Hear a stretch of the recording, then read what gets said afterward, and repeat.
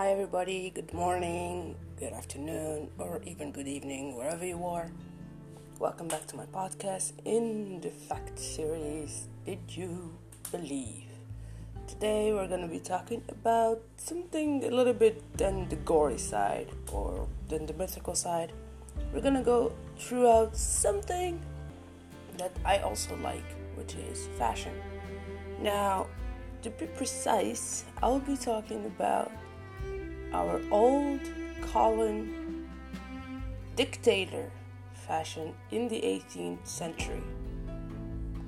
Now, what I meant by dictator, I meant because France in the 1930 till 1962 colonized and had a war with Algeria. For those of you who don't know, go check it out. So, that's a little bit of a first fact, but that's actually an unrelated first fact. Anyway, let's start with it, shall we? Let's start it. Shoot. First fact is Louis XV understood the power of clothing. Marie Antoinette has the lasting style legacy, but it was Louis XV who ruled in the 17th century and passed away in 1715, who really pushed the agenda. Let's not forget who wore red heel shoes. I mean, that was actually a good statement for noble royalty and noble families to distinguish their status. I'll explain. The king had a great fondness for fashion and expensive goods, and thought that prioritizing such things made good economic sense. What? I mean, if those of you who don't know what happened in the 17th and 18th century, I highly recommend to watch Les Miserables or even read it, because that book and that movie, not the one of Anne Hathaway, the old version, or even see the musical in Broadway. I don't know if it's still on in there, but it was of Hugh Jackman, so that's something I really love. Or even read the book. It's best if you read the book, Les Miserables by Victor Hugo. It's literally, it puts everything into perspective of what happened in those days and at that time. The French style industry grew to be big, powerful, and efficient. Louis even established a system of trade guilds called corporations designed to set standards, regulate the industry, and provide structure. So at least he did something good, even though it starved its people and led to the French Revolution. Every profession within the business, from tailors to dressmakers, had a union which provided organization and power at a time when the wealthy loved to exhibit their wealth. Louis fed into the culture by implementing etiquette standard, for which called for costume changes throughout the day. So, long story short, Marie Antoinette and Louis XV literally savaged the fashion industry at that time. So, and now we'll go through details right after it. Fact number 2. Anything could become fashion inspiration. That is actually true. Like, everything. French brothers Joseph Michel and Jacques Etienne Montgolfier invented the first hot balloon in 1783. That's a fact, actually. A bag of hot air might not seem a likely source of fashion inspiration, but inspire it did, with the industry hopping to ride coattails of popular inventions. Montgolfier even became a term in hairstyling, and that is actually true. I don't know if one of you actually have seen anything of history, but there was a time where the poofier the hair, the poofier the beehive, the highest the beehive would be, the better. Like, the bigger, the merrier. Like, seriously. But yeah. Fashion magazines came out every 10 days. If you think it's hard to keep up with the trends now, imagine if Vogue was published nearly every week. In the late 1700s, fashion magazines managed to make the rounds despite having a narrow group of subscribers in the most elite circles. Servants would then read the latest news, pass the periodicals around, and perpetuate the already fast-moving fashion cycle. It's unclear how the media got access to the royals to report their ever-evolving styles, and in fact, when comparing the physical records with the written accounts, it seems their insider information might have involved a bit of imagination. That is actually super awkward to read out loud. Mother. Fact number 4. Everything was outdated immediately. Oh boy.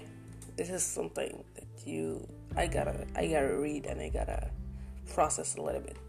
Hat makers or millionaires served a hugely important role in the 18th century fashion, both in defining the look of the time and propelling it forward. The marchands de mode gave their stylings topical. I really thought it was tropical. God dang it. Optical illusion. Topical names to set them in a particular and short place in time.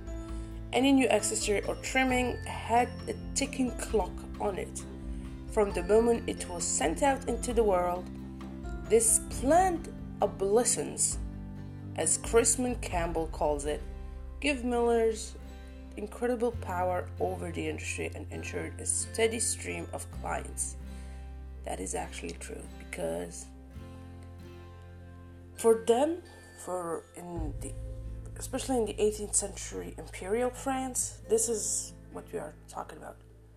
Fashion, it was like if someone noble or someone rich or even royalty, they had the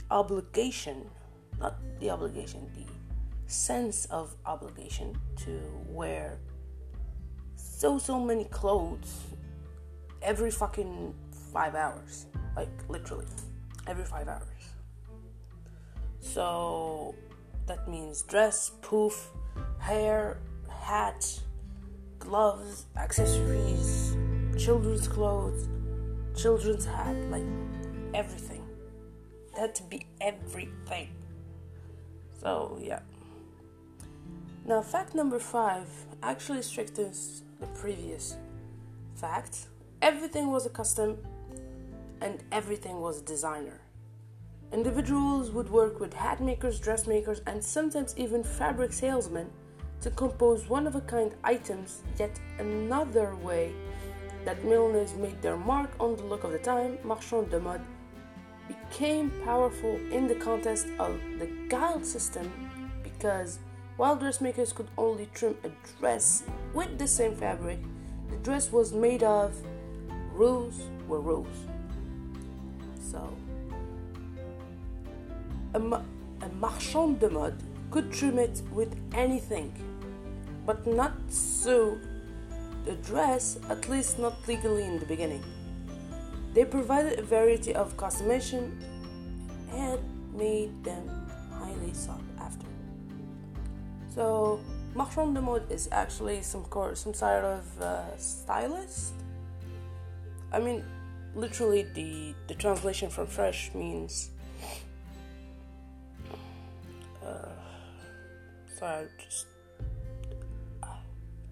Marchand de mode means literally sales of fashion. So, Fact number 6. This actually would strengthen the first fact that I told you about. Even royals thrifted. Second-hand clothing was fairly regular among the wealthy, and most people were wearing pieces that had previously been owned twice or even 3 times before. Flea markets were made for popular destinations, and Marie Antoinette's lady-in-waiting were lucky enough to score her hand-me-downs, which they would wear and or sell or make into dog beds. What? So her dresses, dear God, jeez. The fact that servants often wore the garments their masters had been sporting recently speak to both the importance and disposability of fashions at the time. The industry was moving at breakneck speeds, and it was. Believe me, it was. I mean, not unfortunately, actually. The good thing is, right nowadays, in 2018, after 3 centuries, we are at a point where we can say that it's okay to wear the same thing over and over and over again. Because at that time, especially if you were a royalty or a nobleman or a noblewoman even, you have to have about 6 outfits a day and change them every day. So it's totally fine if you had thrift shops, or if you had a customation, or if you gave hand-downs, or so yeah. Fact number 7. Now let's talk from dresses and heels and unisexuality in the garments to hair. The iconic pouf styling of the time, with their feathers, flowers, ribbon, lace, jewelry, fruit, and even Mulsanea, weren't just about looking cool or displaying wealth, but they were meant to be a reflection of personal and cultural events, or even newsworthy occurrences in science or politics, like the American Revolution.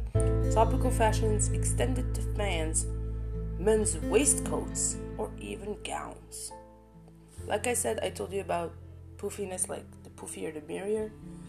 There was actually a picture, I think it was in a French book, but I don't remember which one. I really don't remember, but I actually seen it when I was a kid, that it was rumored that the highest poof was almost 7 feet tall on a woman's top head. Like, literally, like they shown a picture of a woman with her hair all over the place, like till the roof, and there was a servant who was actually holding it with a broom or with a stick so that it doesn't fall off, or she doesn't fall off at least. I don't know if it was real or not, but that was something really, really spooky. Now let's talk about some of the most strongest and most influencer fashion designer of that time, Rose Barthelme. She was a rock star designer of the time, alongside with Cartier, alongside with Yves Saint Laurent, the first generations. So let's see about it. Barthelme was a milliner who was introduced to Marie Antoinette by the Duchess Chartres, and from there became one of the it designers in Paris. She charged a lot of work for her, dressed well, and even had servants and a carriage.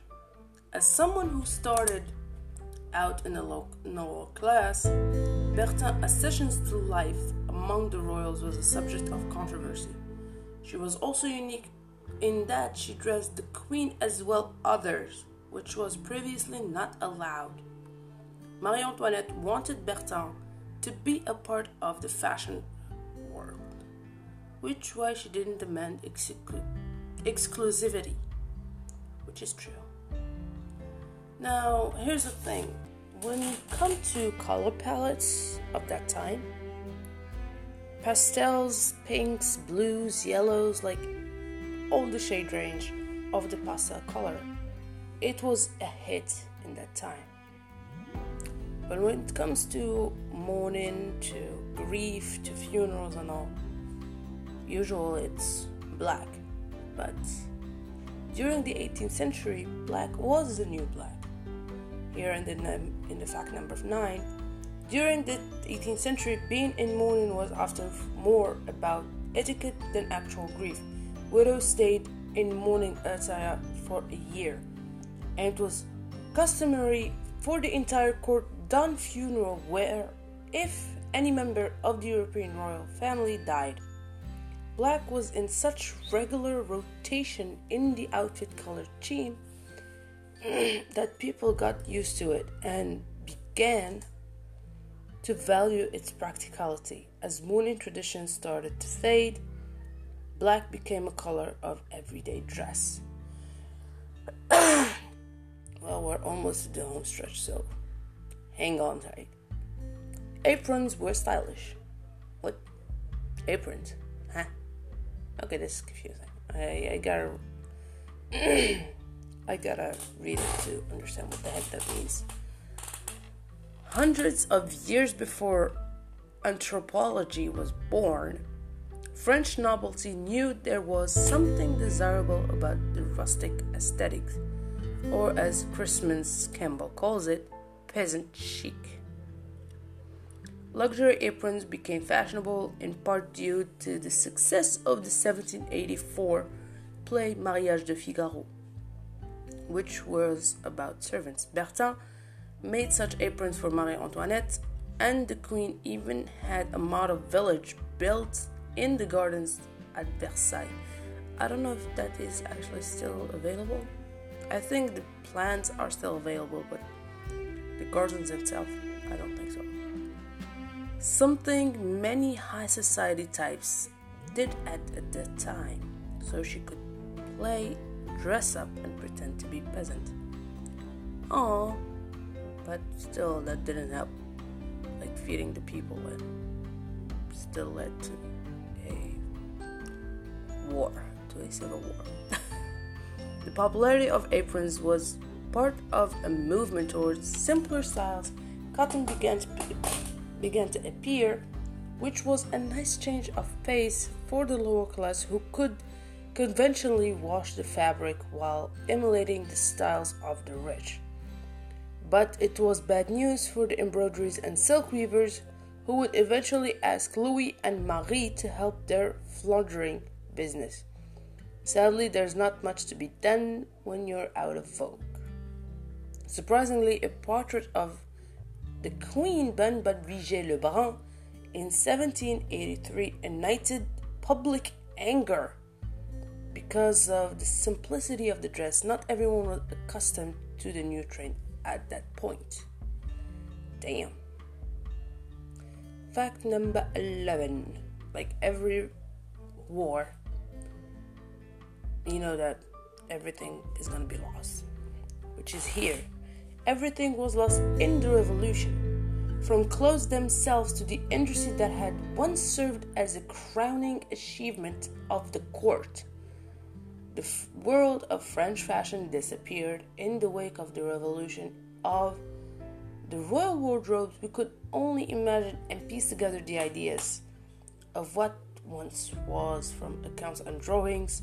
Many industry workers died or escaped, finding their way to other European cities. Dang, jeez, that's kind of harsh. Now, last and not least, well, not the last one actually, it's the before the last, but still. Fact number 12. People wore political allegiances on their sleeve, or rather their head. The tricolored cockade, it's not me. I swear to God, it's not me. It's what the word is. Was the look of a revolutionary, though it eventually became mandatory to wear the hat or some sort of tricolor fashion during that time if you wanted to avoid conflict. Okay, that's cool. Now for the last fact, and I thank you very much for listening so far. Napoleon eventually brought fashion back. Napoleon became emperor in 1804. He wanted to return to the fashionable days of Louis XVI because, much like his predecessor, he believed encouraging the industry would help with the economy. He brought back luxurious dress and helped to breathe some life back into a facet of business and society that had been all but wiped out during the tumultuous years of the French Revolution. And with that note, I thank you very much for listening. I hope that you have a great day or night wherever you are. Please stay tuned for the next podcast, which would be about, well, I'm not exactly going to give you the name, but still, which is going to be about what we are living on and what is surrounding it. We're going to go nerdy. Oh yeah, we're going to go head south. Well, not head south in a bad way, so don't worry about that. But we're going to go a little bit facty nerd, which is my kind of subject. Okay, I love you guys. Thank you so much for listening. Bye.